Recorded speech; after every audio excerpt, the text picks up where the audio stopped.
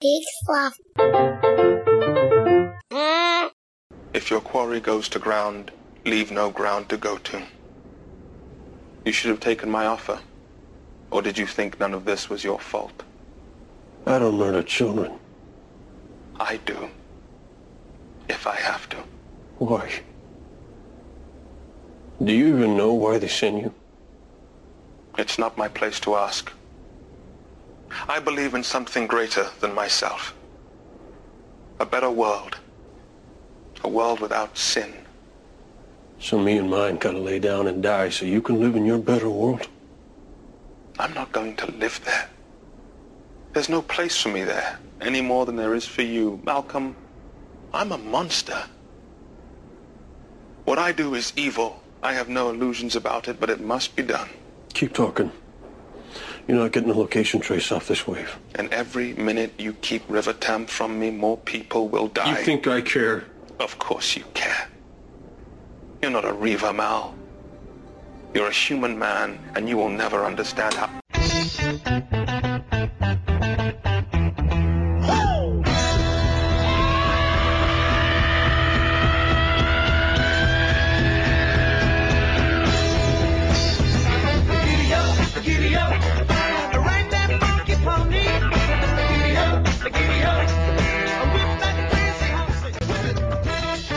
Hey guys, this is Jonah Hill. You're listening to Hobo Radio. I hope you guys have Hobo Stab Insurance. And now, here's Joel and Lars. And Lars. Hello again. I'm Joel Murphy. This is Hobo Radio. And with me, my buddy Lars. Hey. This is a fun, hopefully this will not be apparent to anyone listening, but this is kind of retro for us. This is like a throwback episode of your Wi-Fi is struggling so much that we're actually doing this via phone, which is how we used to do this back in the day. Yeah, taking it on back. Yeah. Yes, for anyone living in the central Maryland area, we're recording this on that day when those storms came through. So you remember that day and how crazy those storms were? They fucked some shit up, didn't they? Yeah, Lars, can I give you and possibly all of our listeners a warning just real quick? Sure. Tornado took your father. Don't have to take you too. I couldn't finish it. Oh man. The wind's changing. She's turning, I'm telling you. Oh man. Yeah. Oh, now I'm depressed because I missed that man. Good old Paxton. Paxton, yeah. If you needed a ridiculous line delivery in your movie. He was pardon. He was such a unique actor in that he was supposed to be playing a regular guy most of the time, but he couldn't do that. You stewed butt wad. Chet Ripley. Oh, one of the greatest and most underrated movie villains. Oh my God. First I'm gonna butter your muffin. He just... Such a unique voice, such a unique presence. God, I've missed it. Every time I could be watching the biggest piece of crap movie I've ever seen, and then his head pops up on screen, and I am fully invested. Oh, things just got interesting. Which, well, I guess it is shade to Bill Pullman, but like the fact that they were often confused with one another is just not, no. There is only one. That's baffling. Yeah, there's only one Paxton. There's only one Paxton. He was so talented and just like he's one of those guys like a Willem Dafoe or like a Jeffrey Wright kind of like we don't know what makes you special, but good Lord, you're so special. Yeah. God, yeah, Defoe is another person that like I perk up if he shows up in a bad movie because I'm like, well, you got my attention.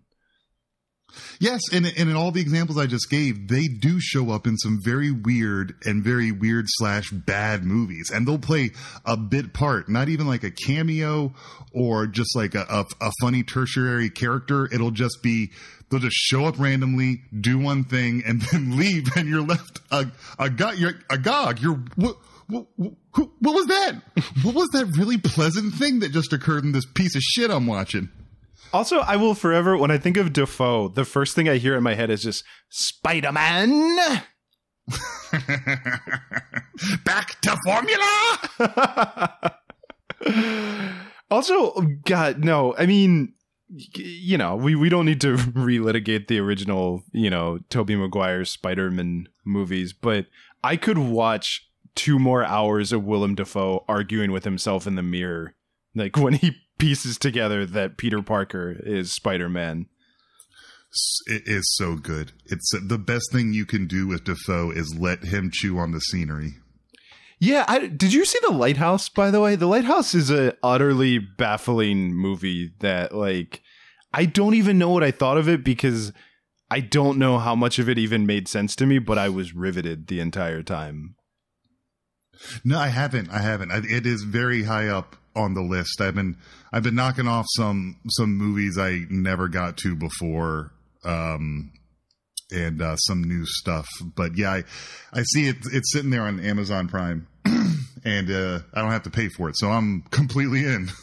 Well, if you ever wanted to hear Willem Dafoe tell Robert Pattinson, like, to just have a fight over like the most innocuous, like, you know, the food Robert Pattinson not liking the food that he makes and him going like, take it back.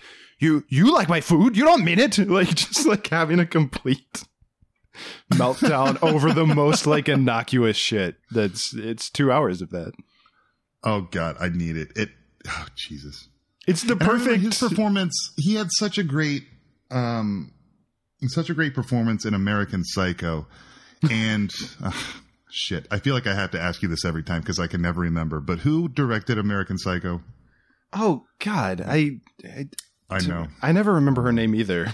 Like, sorry, I almost have Wolf in front of me before I continue because that's just unfair. Because I know and she's great. She did such a fantastic job to the point where sometimes Mary Herron. Yeah. She did such a good job that I found myself watching American Psycho and thinking, man, that Jared Leto hasn't aged a day, because I think the movie is taking place in the mid 80s and that's when it was filmed. And so, but it, you know, it was like a 1999 movie, but apparently her direction to Willem Dafoe, who's investigating the disappearance of someone who, Bateman has, brutally murdered with an axe, is, she said, we're going to film it a couple times, and the first time we film it, you definitely suspect that Patrick has done it, almost to the point where you're absolutely convinced. The second time, you don't know who did it, and you actually don't care who did it. A rich guy disappeared, and he's probably going to turn up sometime. And then she would intersplice the 2 different performances that he did during the scene, and I thought that was so brilliant and such a mindfuck and so well done by him that he just he hit the mark so subtly with each of those different motivations. I thought, yeah, I mean, because Willem Dafoe is like, I honestly don't think he gets enough credit for his subtle acting, because obviously, if he wants to go to 10. Like, his 10 is amazing, but but the actual work that he's doing, no, like, Dafoe is a great actor, and yeah, I'm happy every time he's in anything, you know, like, it's weird because the movie is ridiculous, the sequel was terrible, but I often like to think of his role in Boondock Saints and the introduction of him, where he's listening to classical music and like just like going around the crime scene, taking it all in, and then like later just goes, I fucking hate crime scenes. And it's like, I know exactly who he is based on those 2 moments. Like, you created such a rich character that I understand completely. Yeah. I'm with you, bro. I am with you. Crime scenes, man. Yeah. Crime scenes. And he had on his headphones connected to his Discman. Mm-hmm. And he's floating around that crime scene. Yeah, that's good stuff. That's good stuff. Think I'm gonna be you know one. what's funny? I'm not going to speak for you. I had such an attachment to that movie, and to think that I will most likely never ever see it again Yeah. is weird. That I think that for us, for the age that we are, and maybe every generation has this movie, the moment that you no longer want to watch Boondock Saints is when you've reached adulthood. Like that's Right. you're like, you know what? This isn't great cinema. Like it, Exactly. Yes, it was you bought that Marcy's Playground CD. You listened to that whole album, didn't you? Come on. But yeah, like, no, I mean, God. And then, honestly, more fascinating than Boondock Saints is that documentary about, was it Troy Duffy? Is that the guy's name? Duffy. Yeah, definitely yeah. Duffy, for sure. But, like, you watch the documentary about how, like, that dude thought the money train was coming in and, like, signed a terrible deal and then was an asshole to everyone and immediately torched all the, like, goodwill that he would have generated from having a legit, you know, like sleeper hit. Like it made all of its money on DVD sales and he didn't get any of it. None of it. No. And then it hit big in Japan, and he went over there and he was a king. And then he came back and he was sleeping on his friend's sofa because he did the thing that he was going to do, I guess. But yeah. Yeah. Anyway, I didn't know we were going to be talking about Boondock Saints this week. It was a long time coming, probably. You kids these days, you might know the character Daryl on The Walking Dead, but you don't know that before that he got his practice doing bad accents by pretending to be Irish. Oh, you think he's not good at being Southern? Well, you just wait. Just wait to see him half-heartedly commit to the idea of being Irish for some of this movie. Yeah, Sean Patrick Flannery might as well have had a big green hat with a buckle on it. And then you got old Mumbles McGee walking in behind him. You're like, I guess he sounds kind of Irish only because he sounds like he's really drunk all the time. I don't know.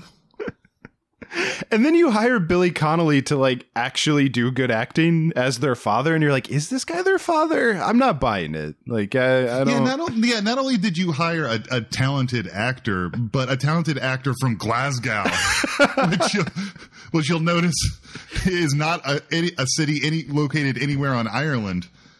So. Whatever. It was a good movie for a while. I never was one of those douchebags who said, well, this is the best movie ever, but I was definitely, like we all were, in the camp of Boondock Saints. Yeah. I mean, look, we all learned the prayer, we all bought the necklace, but like, you know, you had to have the line somewhere. Sure. Anyway, that was, you know what we should talk about while we're down this nostalgia train is, did you see the breaking news? I imagine, do you just get like alerts, or do you sense with the Force when there's Star Wars news? No, there are no, I don't have any alerts. My alerts are, the people who know me and love me hit me up when there's news. I'm like, oh. Well, usually I just end up finding it, I think. Well, did anyone know you and love you with the latest news? I don't know. I don't think so. I can't think of anything major that pops into mind. Well, they announced that Donald Glover will be playing Lando Calrissian in a new Disney Plus television show. Oh, I didn't see that at all. That's weird. Yeah, that was that just came out. But yeah, apparently Donald Glover will be Landoing it up some more. That's cool. That's what I'm looking at my feed. I see nothing about that. That's okay. I don't know anymore. What to do with this Star Wars stuff? Did you ever think you'd reach that point in life where the news of new Star Wars would just baffle you? No, I never thought. I thought it would remain 100% exciting every single time. But they, and I thought, and this is recent that I think that it's become baffling. And it's because, and forgive me, dear listeners, if I'm repeating myself, but when you look at what they did with the MCU, and you know that it's owned under the same umbrella and production company, basically, and then they nail that, and they just can't get this right. And even when they get it right, they think they got it wrong, so they throw that thread into the garbage. I don't get it. And I think the best example of them not knowing what the hell is going on is the fact that The Mandalorian premiered at the end of last year, and they had zero Baby Yoda merchandise on the shelves for Christmas. Yeah, I mean, and not just for Christmas, but months and months afterwards. Months and months afterwards. And you're talking about Star Wars owned by Disney. And if there's two things that are good at branding, it's those two entities. Yeah. And working hand in hand, they just can't get their shit right. Yeah, you would imagine, sure, maybe the problems with the new trilogy or whatever. Okay, that's story, that's creative, but the day that Disney and Lucasfilms together can't successfully sell merchandise, we are all in trouble. Yeah, for real. So I don't know. Tell me. Okay, do you have any feelings about? Well, this TV show, maybe. Well, let me walk this back, because now I have to admit that you made me nervous, because I was I saw this, but I gotta be honest, I saw it on Twitter, and then I just checked. So it's a rumor. So this is not confirmed. Oh, okay. But there's a rumor that he's in talks to do a Disney Plus show. Oh, okay, gotcha. So let me walk all of that back and say that it's probably not true. So, but having introduced the premise, I'll say this, because you and I have talked about this. I liked Solo a lot more than I think it gets credit for. It's, to me, one of the better standalone Star Wars movies, honestly. It was great. It was great fun. I liked it. And I think the biggest problem, too, is that Solo ended in a way that made me want to know what was going to happen next. Which is good. I mean, that's what you want to do. But then it was but it didn't make enough money. So, you introduced live action Darth Maul as still being alive, which I know, people who watch the Clone Wars and stuff knew that. But you got this confirmation in a movie screen of this character that is great and criminally underused exists still. And and everything they set up at the end, I wanted to see paid off. So I love Donald Glover. I think he's immensely talented. I was probably less on the Donald Glover is Lando train, and just in terms of people lost their minds. I thought he was enjoyable, but I didn't have it wasn't I don't know. It just didn't seem to resonate with me the way that it seemed to resonate with a demographic of people that were this is what's great about this movie. Torch it all down. And I loved him. I thought he was good, but I just, you know what I mean? There was a super fan component to a certain demographic that went nuts. So it's just, I think all of that to say, Donald Glover playing Lando, cool. But I think what would interest me about this show is more the things that they teased at the end of Solo, and who is available. Like, can you get Emilia Clarke to show up more? Like, can you get was it Aldrich? What's his the guy who played not Harrison Ford, right? But like, are they both like, because that, and again, they don't need to be a major part, but like, would they commit to like doing an episode or two? I think that would be like, are they moving that story forward to see the things that they don't want to produce into the movie, or is it going to be Lando's old adventures? That's a good question. Yeah, is it just Lando just gambling? Is it just that one scene from Solo, but that's the whole show? Well, we know two things about Lando, and that is he was a scoundrel and a smuggler, and then he became a legitimate business owner and the head of a mining site. And that's really it. And I would be interested to see the transition from the former to the latter, or even just what he got up to. Sure, I'd be interested in seeing it if you told it well. I'm not interested in seeing it if you just say we're going to go through the motions and slap it on the screen. Yeah. What's the purpose of it? I think that's, maybe you're kind of saying the same thing I'm saying, is like, just the idea of more Lando Calrissian, no matter who's playing. I would feel the same way if they announced a Billy D. Williams, television 100%. Show. It's just like, what story are you interested in telling? Like, that to me is much more important for Star Wars right now. Absolutely. And so, so like you said, just the idea of Donald Glover playing Lando Calrissian doesn't sell me on any idea. And if it doesn't have bones, it doesn't have bones, Is he writing it? Honestly, you might sell me more if he was on the writing staff then. Like, sure. Yeah. Like, that's my biggest question, honestly, for anything going forward with Star Wars, which is unfortunate to be, but I'm like, who's making it, Because I think the Mandalorian team, obviously Favreau, but like, just the Dave, what's the guy, the Clone Wars guy, like Dave Filoni? Yeah, something like that. But like, obviously them, I really love what they do.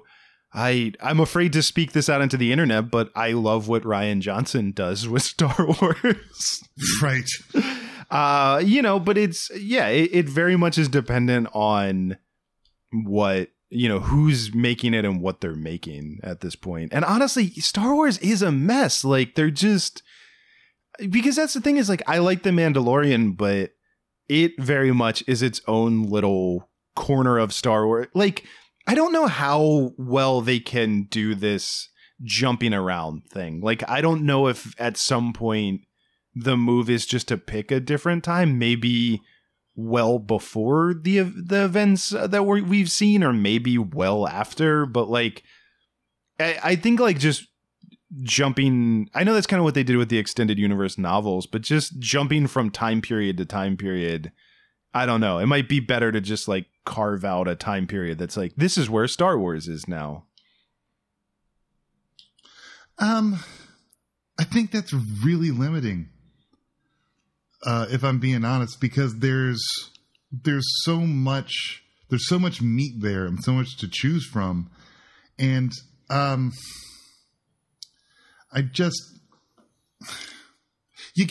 get frustrated because I get frustrated with the fact that there's so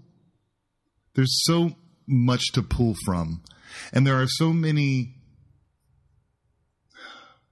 There's so many writers who have done so many good things with the Star Wars universe, and I feel like if they're utilized at all, it's underutilized. It's, there are a lot of talented people who can write really good stories, and I don't understand why they're just left in the shadows. Because remember you and I talked about this when we found out that they got Christopher Nolan to help out with writing Man of Steel. because they said allegedly. Because, you know, we want this Superman to be a little more dark and gritty or whatever. And we were saying, listen, he's not the only name in the game. You know, there are lots of talented people who, by the way, are looking for work and can make your product a lot better, probably. And that I'm not trying to underplay the fact that, you know, Jon Favreau is great. Taika Waititi's great. The Russo brothers are great. There are so many great names, but it seems like Hollywood gets into this groove of these are the guys who write things that make money, instead of saying who's writing really compelling work and how do we hire them to make our work really compelling. You know? Right. Well, I think the Nolan example is the perfect example, because Christopher Nolan was definitely the right person to make a Batman trilogy. He did a good job with it. Mm-hmm. That doesn't make him the right person for your Superman movies. It doesn't make him the right person for Star Wars. Like, it's mm-hmm. Someone being talented, yeah, that's always going to be an advantage. But, you know, there's plenty of examples of really talented filmmakers making really bad movies in worlds that they don't entirely understand, you know?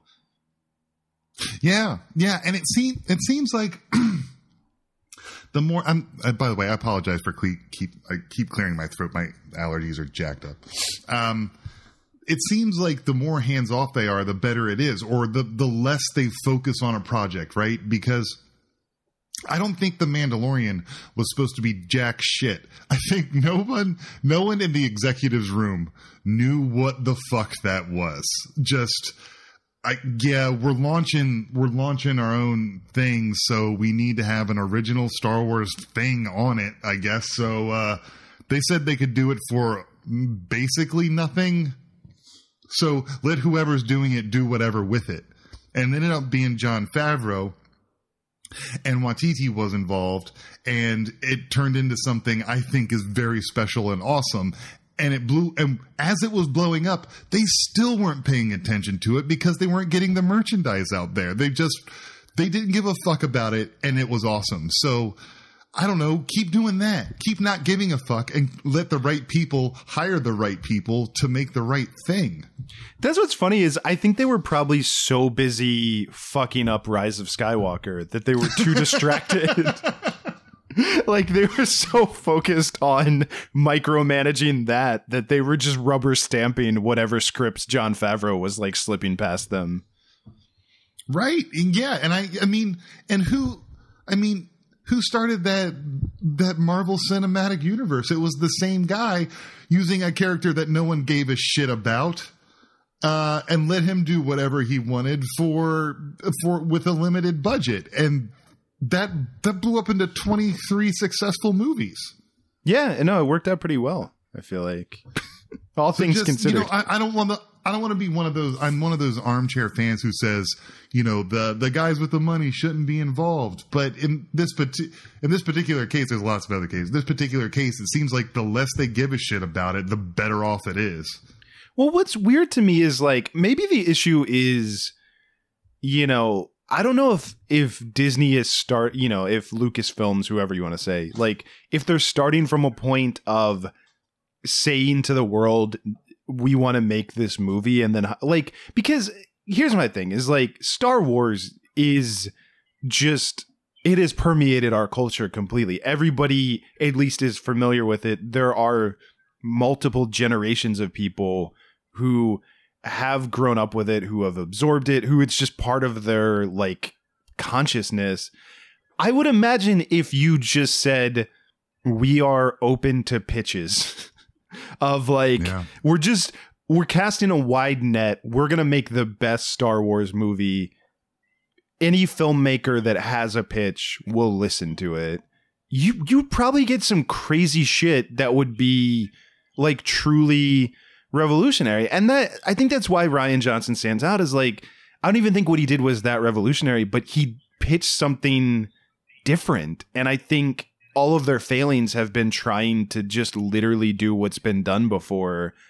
And I think The Mandalorian worked because it was a small story that was a different corner of the world. And I think, yeah, if you just sat back and said, you know, what do people want to make, you know, like just create a fund to just make Star Wars movies and literally just see what people pitch you. Exactly. And don't listen to this bullcrap. I think you you touched on something there that I think is really valid, and it's the Rian Johnson. You know, the Last Jedi was great, and they think they heard all that negative feedback, and then there was a petition to remake it. And I'm not going to rant about those fucking insufferable nerds, but don't, like, it doesn't matter. The thing is, like, you don't need to listen to them. Don't take your next movie and make it an amalgam of really familiar stuff and then really new stuff that is also really familiar stuff, because you end up with a piece of crap movie. Take it as they paid attention. You got their money. They're not gonna not buy your product.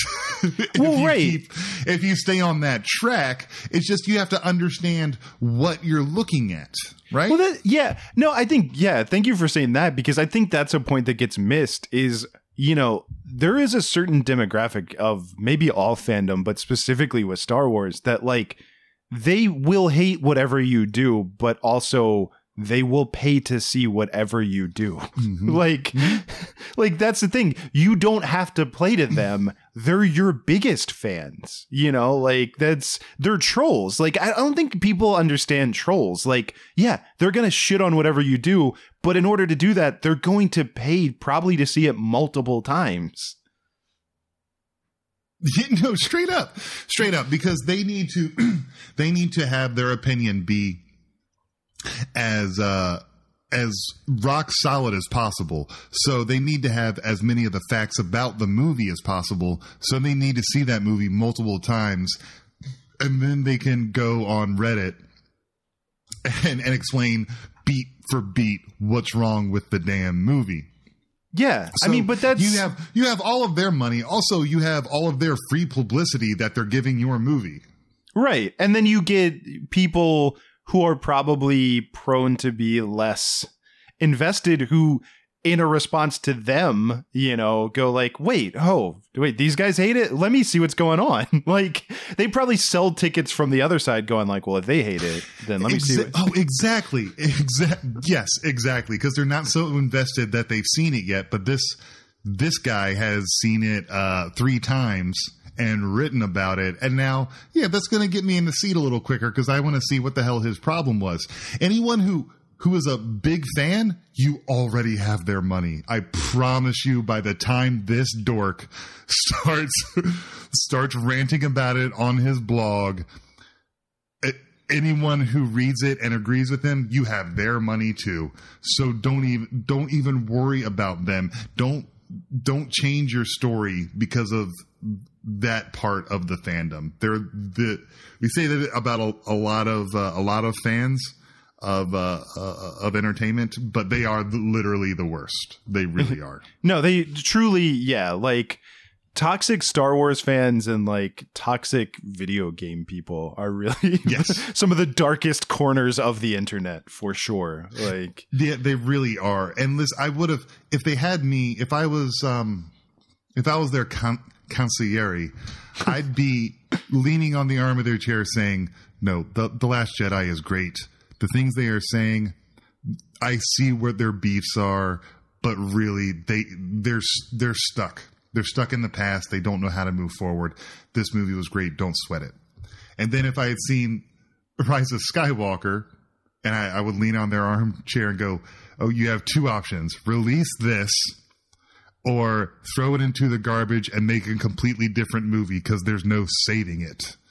Well, I think what gets missed is like, whatever your opinion is of those 2 movies, and for fuck's sake, I don't want to hear them. I realize we're playing into that, but just objectively, like, what Rian Johnson was attempting to do was to open up the storytelling, to be like, anyone can be Force sensitive. Like, it's not just about these fucking family that we've been super myopically focused on. Like, this world can now include anyone that you can imagine. And Rise of Skywalker went the complete other way and went, no, it actually is this family. They're the only ones that matter. Also, they have God powers. Also, death doesn't matter. Also, like, anything can happen. Like, just if you look at it from like a sandbox to play in and to make future movies, one of those gives you a lot of storytelling potential, and the other, like, pushes you down the narrowest tunnel of nothing. 100%. Yeah. The Force Awakens gave us old characters, also gave us new characters that kind of mirrored old characters, or mirrored and were related to old characters. And Rian Johnson said, let's tear all that down so we can build something new, and gave us new characters with new personalities doing new things, kind of like a new sense of purpose, a new sense of humor, a new direction. And you see, I keep saying the word new. It was new. These are brand new ideas. So yeah, like, you're absolutely right in that it was really opening things up the same way Solo was opening things up. And it could have been, but they're so afraid to step over that line. And even though it was, you know, I know you didn't enjoy Rogue One as much as I did, but that's a closed loop, you know, that started at a spot and it ended at a spot, and it doesn't go anywhere from there. So even though it was good, that's done. So let that go. Whatever money you think you're going to make off of that, you're not, because that's over. Well, it was already, I mean, you made a movie about like a plot hole from another movie, like, that was never going to lead to anything else. Yeah. But no, and again, like, I think that's what everyone wants to be Marvel, but nobody actually looks at what Marvel did. And I think when you look at Avengers Endgame and Infinity War and like what they were like, look at how that's the point they got to, which is, you know, like, phase 1 of Marvel is pretty, I think anyone could do that. You know what I mean? It's just, we introduce the characters, we get to know them, and then they're all going to come together to fight a thing. And, you know, that's what we want to see. Like, that part, I won't say it's easy, because Jesus, DC certainly can't do it. But like, that part is the pretty, like, it's a standard, you know, sort of model. Like, that's a model that could easily be replicated. I'll put it that way. But sure, I mean, you think it would be, but again, DC couldn't do it. They didn't. Again, it gets fucked up a surprising amount of the time, but it should be a slam dunk if you hire competent people to make those movies. But what Marvel did that I think is the part that Star Wars misses, in that, like, you know, I think maybe everyone else is missing too, is that then they went, okay, now we're going to introduce you to Guardians of the Galaxy, because you're in now. You like this. We're picking a franchise that nobody cares about, that's like out there, and it's weird and it's different from everything we've done before. And we're hiring James Gunn to do it, and it's going to have this crazy soundtrack, and like, it's going to be funnier. And it's like, just tonally a left turn that you didn't expect, you know? And I think that's where, I think as much as they struggled in phase 2, I think by taking big swings, that introduced the idea to the audience of taking big swings and of trusting them, which is how you get to the Infinity Stones. And that's how you get to like, you know, doing the shit with Thanos, and like, you know, doing like the really weird stuff, you know? And I think that's the whole thing, is like, yeah, Star Wars is eating itself because they're afraid to do anything new or actually interesting. Yeah. And I really don't know why, because it seems to me that they never listened to us before. Right. So why are you listening to the Jags now? Like, they're, well, yeah, why are you listening now, and why are these the people that you're listening to? Like, right, they're the goddamn jabronis. Like, you don't have, like, sure, you can you can listen to them, you can hear their criticisms, but you're ignoring all the people that are really liking it, I guess, because you're only catering to them. Like, do you think we're going to like, I'm not going to like anything you put in front of me as far as Star Wars goes, but I'm going to be more forgiving. And so, like, you think if you cater to them, then the rest of us will be okay with whatever you did for them. And that's not the case. Like, we're just, if we liked what you did with the last one, and when I say you, I mean with the decisions the studio allowed the artists to make, and we dug that, then just keep doing that.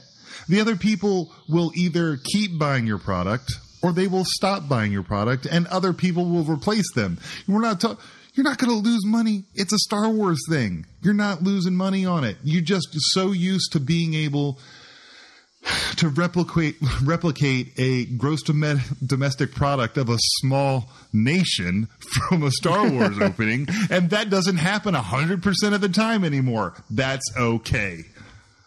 Yeah, well, I think what honestly confuses me the most looking at it is, like, why did you ever hire Rian Johnson in the first place? Like, if you're gonna hire him and you're gonna let him make the movie that he made, you have to decide that that's the direction that you're going in, no matter what the reception is. Like, yeah, straight up.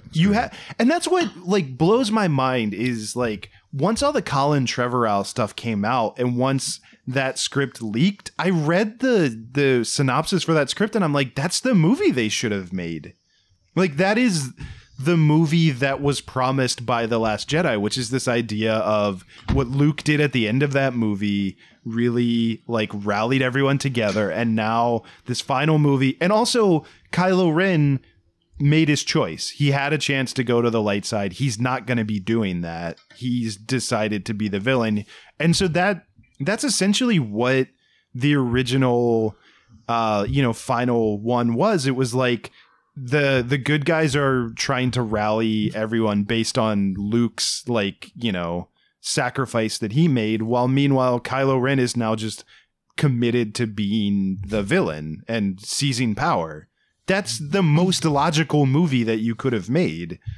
And definitely. You made not only that, but you have that that underlying current of this new rebellion exists, but underneath that there's another generation of not only strong-spirited, rebellious youngsters, but also ones that are force-sensitive. That image of that little kid putting his hand out and that broom coming to him while he looked up at the stars, it was so goddamn powerful, and that'll never culminate into jack shit. No, and exactly. Like, that image, I think, is the best thing that has been produced in a Star Wars film since George Lucas sold the company, is that scene and that idea. Yeah. And if they ever were interested in exploring that, I think the possibilities for stories are way more interesting than. And how do you miss it?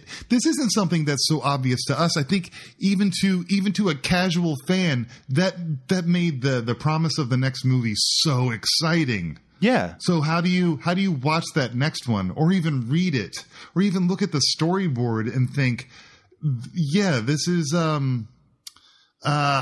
everything from the last movie is really going to pay off. Mm-hmm. Well, and that was the whole thing too. Like, when I was saying that the idea was, like, rallying everyone around Luke, that was part of it too, was like that kid and, like, this network of, like, children were the ones telling the story, like, across planets. And that's what galvanized everyone. And, like, anyway, I don't know. Can I say the most, like, thing to undercut everything that I've said before, and then we can talk about something else?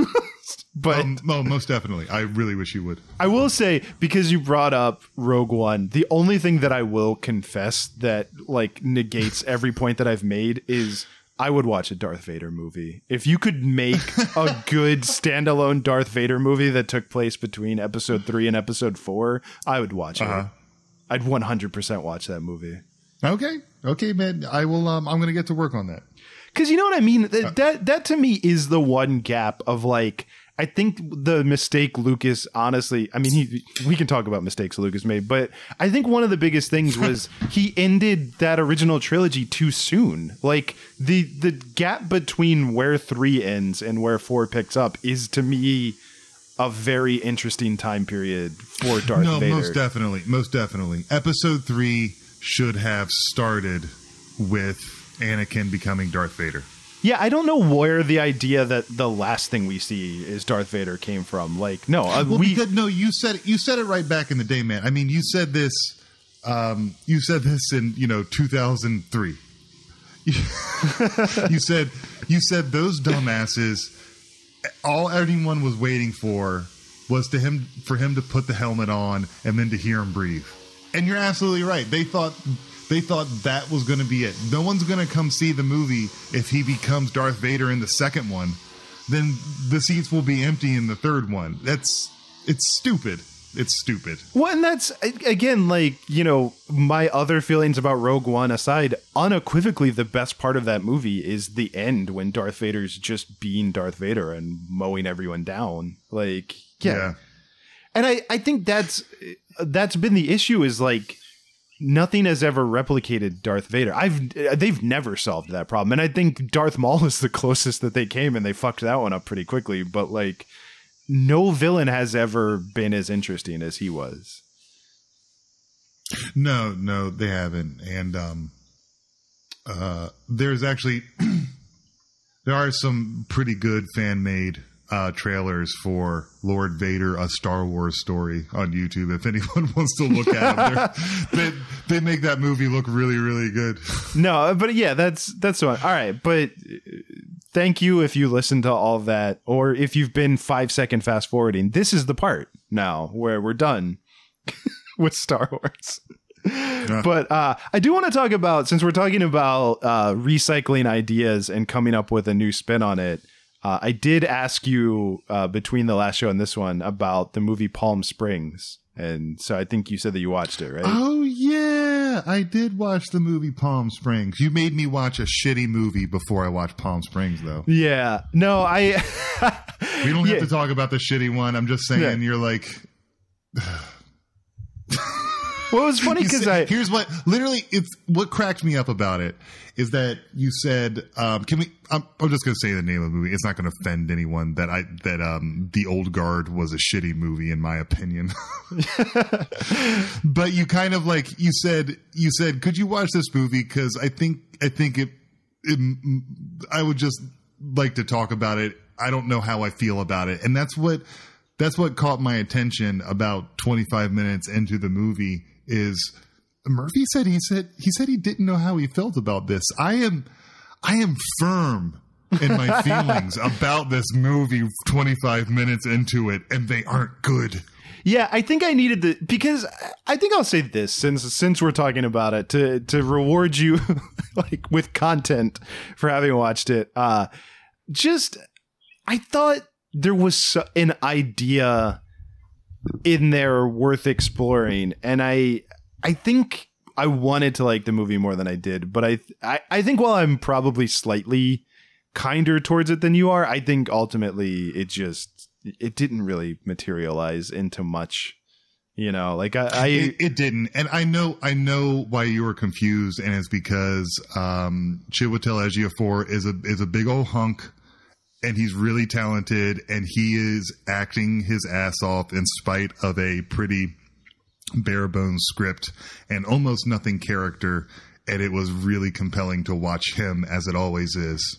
So, if you are making a movie and there is a character that is sort of has his own unique understanding of, like, he's sort of morally ambiguous, he's could be seen as good or as evil, or you want him to start as one and go to the other, you want him to start evil and turn to good, or start good and go to evil.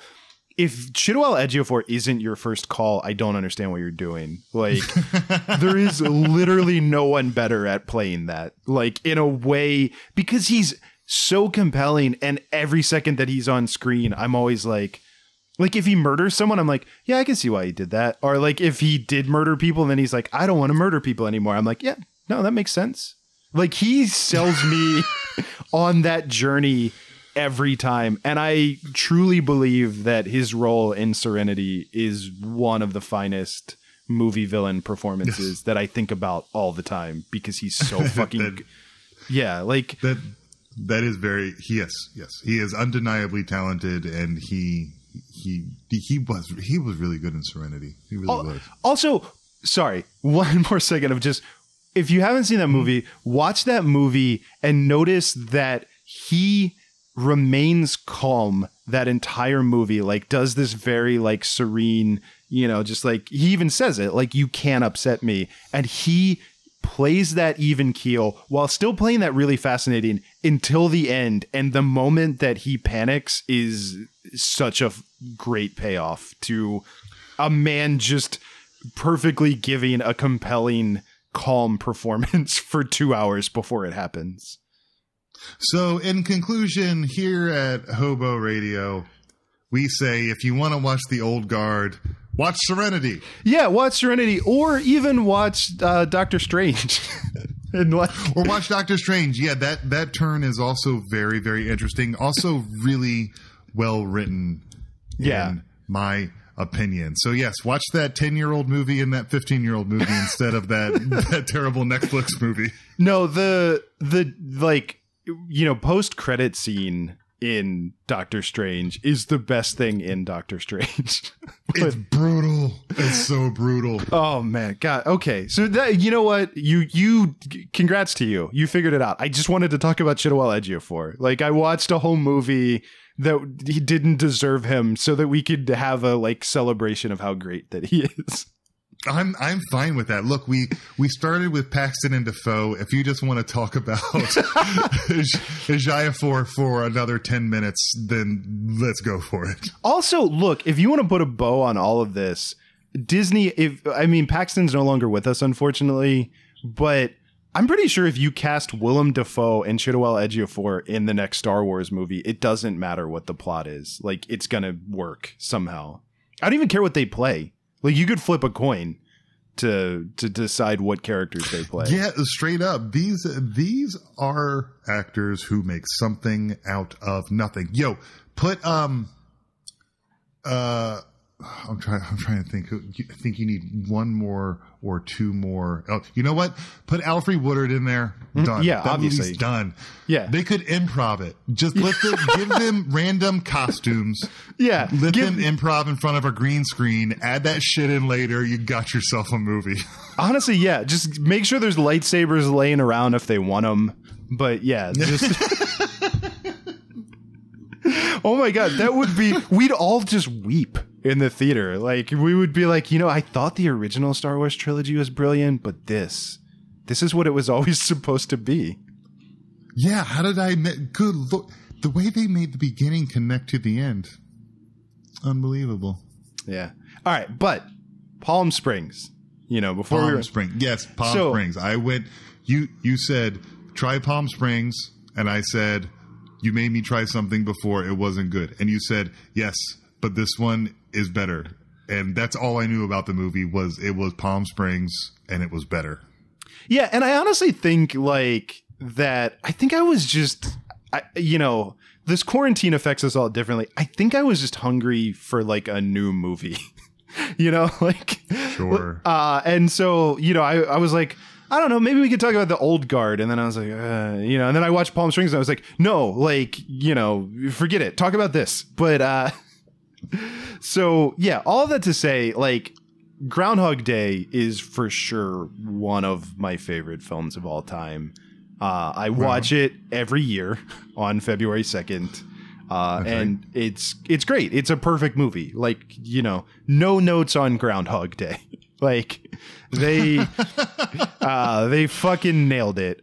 But the thing that happened is everyone else, like, I'm assuming you're in this category with me too. They like, we all think Groundhog Day is great. It's a brilliant movie. The problem is a lot of people thought, I want to do that. Like, I want to do the Groundhog Day gimmick. And I have spent my whole life since that movie coming out watching people try to do their own Groundhog Day. Yes, and indeed. They've never they've varied in quality. Some are watchable, most are not. But they've also just all been an inferior copy of that movie to some degree. And I'm even including the horror ones and the sci-fi one in that. Like, they all pretty much just are copying that formula. And I'm not saying Palm Springs like did something crazy different, but like it's the first movie using this format that felt like anything that actually stood on its own that I've ever seen. Do you think, I mean, I know we're talking about Palm Springs specifically, but other than that, do you think there's another example that, for you at least, came close to it? I don't know. And I will say I haven't seen Russian Doll. Like, I know that people really loved that show and I've heard good things about it, but I haven't seen it. Yeah. I'm trying to think. I mean, I really like Christopher McQuarrie, so I want to hype up, I always want to call that movie Live, Die, Repeat, because that's what the poster said real big, but. Oh, right. Yeah, that one was good. And Russian Doll was okay as well. It was fun. But yeah, my guess would be Russian Doll. Yeah. But no, I like the McQuarrie movie enough, but I like him and it felt like it did what it meant to do. But I also didn't think it was terribly creative or memorable. Apparently not. I mean, you can disagree if you want to disagree. Oh, no. I meant apparently not in that neither one of us had good examples of something that matched this format that worked. You know what I mean? Like, yeah.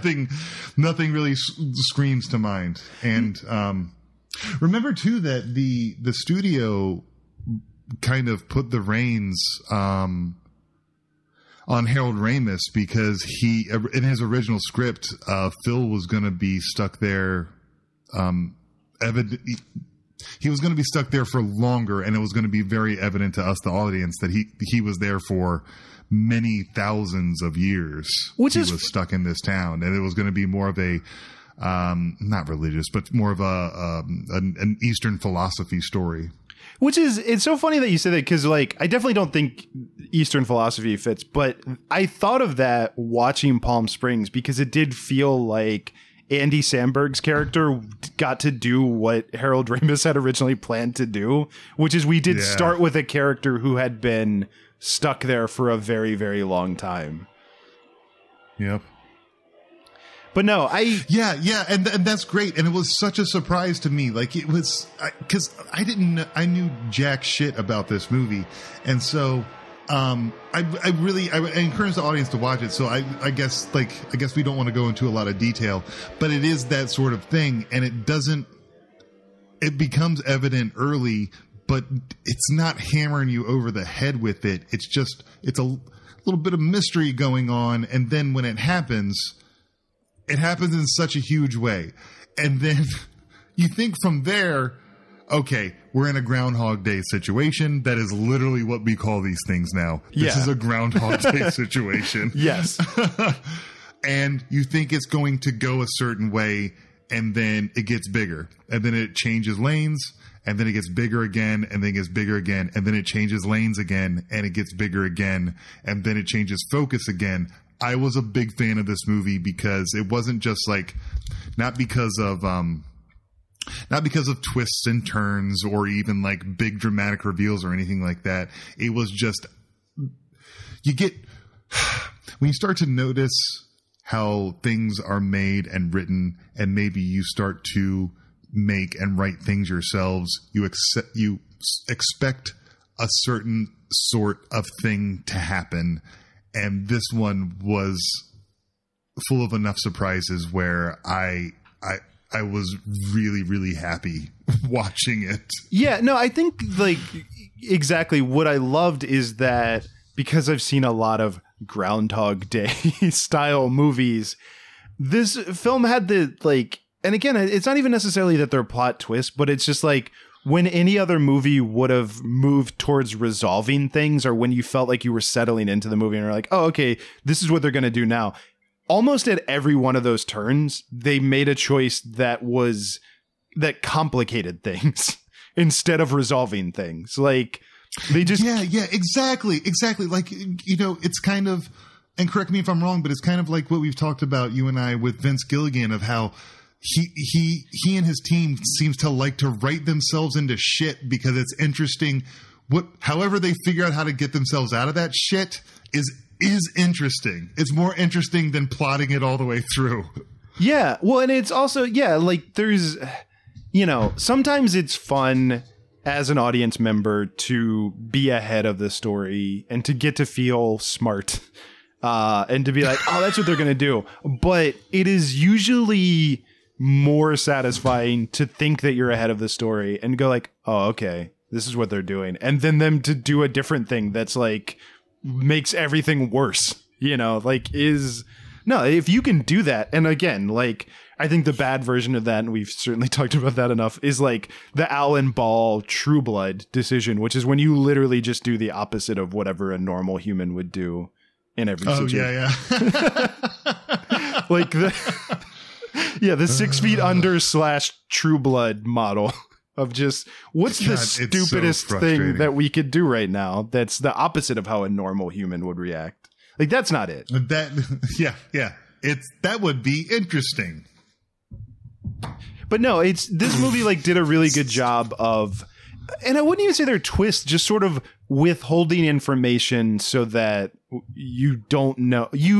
Everything is more complicated than you realize, but for reasons that make complete sense and that are doled out slowly throughout the film, I think would be the, you know, pretentious way to say it. Sure. But. Yeah. And everyone in it does their job, does a really good job of keeping the story stagnant when it needs to be and moving forward when it needs to be. It was really a breath of fresh air, especially as far as this format goes and as far as comedy goes. And I might add, as far as Andy Samberg goes, because this guy, with me anyways, and this is just with me, was on thin ice. Because boy, was I getting tired of your stuff, bro.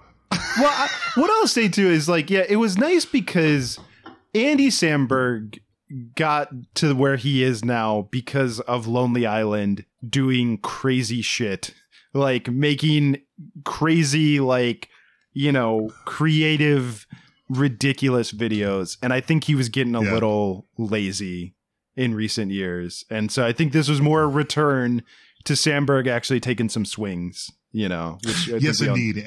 Taking some swings and not just being like, I'm cool dorky dude who's good at like dancing and music and stuff, and actually like putting himself on the line and, like you said, taking a swing. And now my opinion for him is born anew, and I am anticipating what he does next. It was good. It was a hell of a lot of fun. It's a quick movie. It's a fun movie. You get invested. There is a resolution. It's as close as you come to just a perfect comedy. Yes. You know? No, for sure. I want to say, because I want to get in.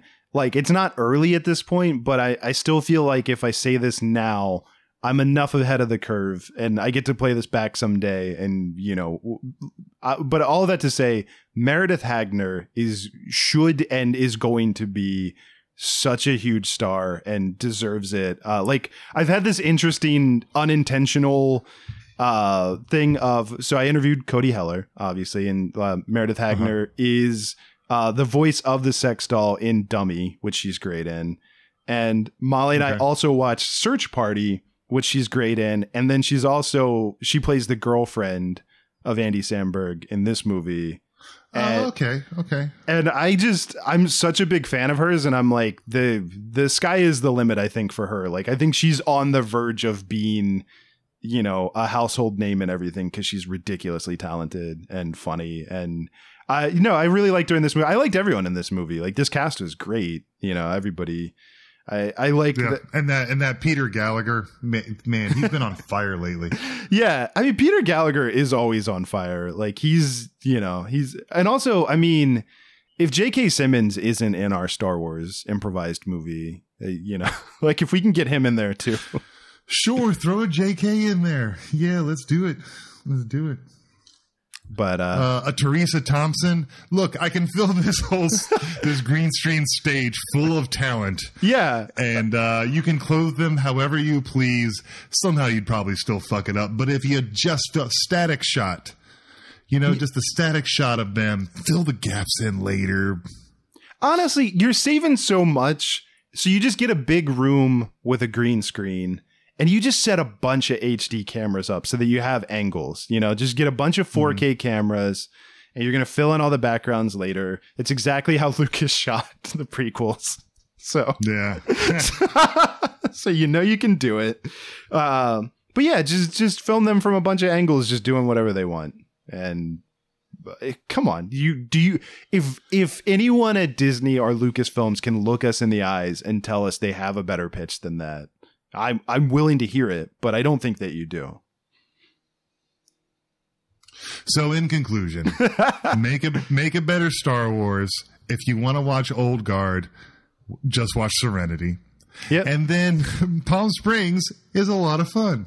Yeah, if you need a new twist on Groundhog Day and or are missing movies like I was, it's on Hulu and it's good. It is very good.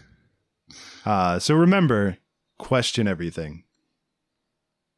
Except wearing a mask. You fucking wear a mask.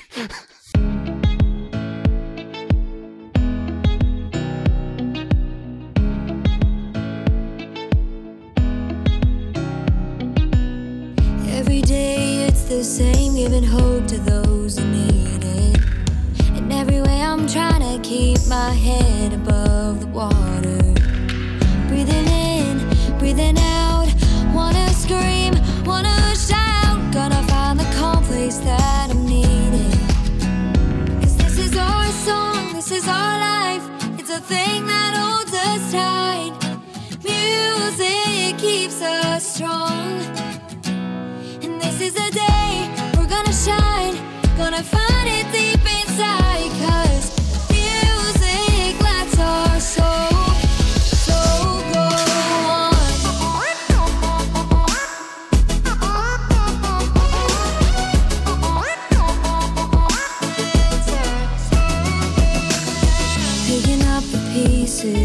rusted and broke down, lifting up the castaways abandoned in this town.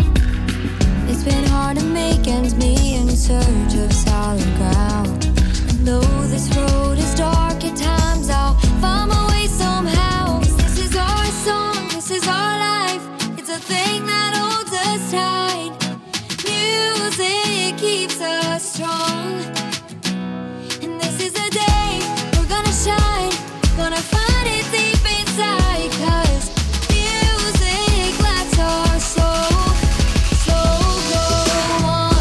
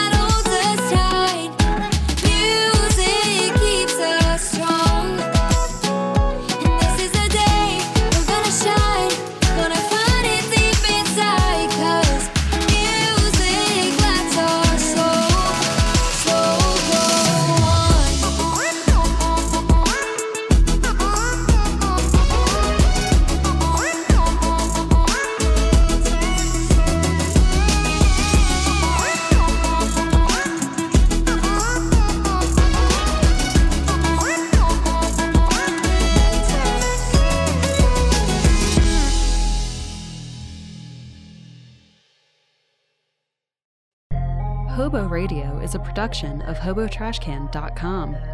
If you enjoyed the show, please rate or review it on iTunes. Hear more great shows on the Peak Sloth Podcast Network, like this one. We Have to Ask. It's a podcast where we answer the question, are you going to eat that? What will you leave behind? Why get out of bed? Will you be our neighbor? I'm Marty. And I'm Jonathan. We're two hosts. Infinite Universes. We have to ask. New interviews every Tuesday. Find us on iTunes or online at wehavetoask.com or with the other great podcasts on the Peak Sloth Network at peaksloth.com.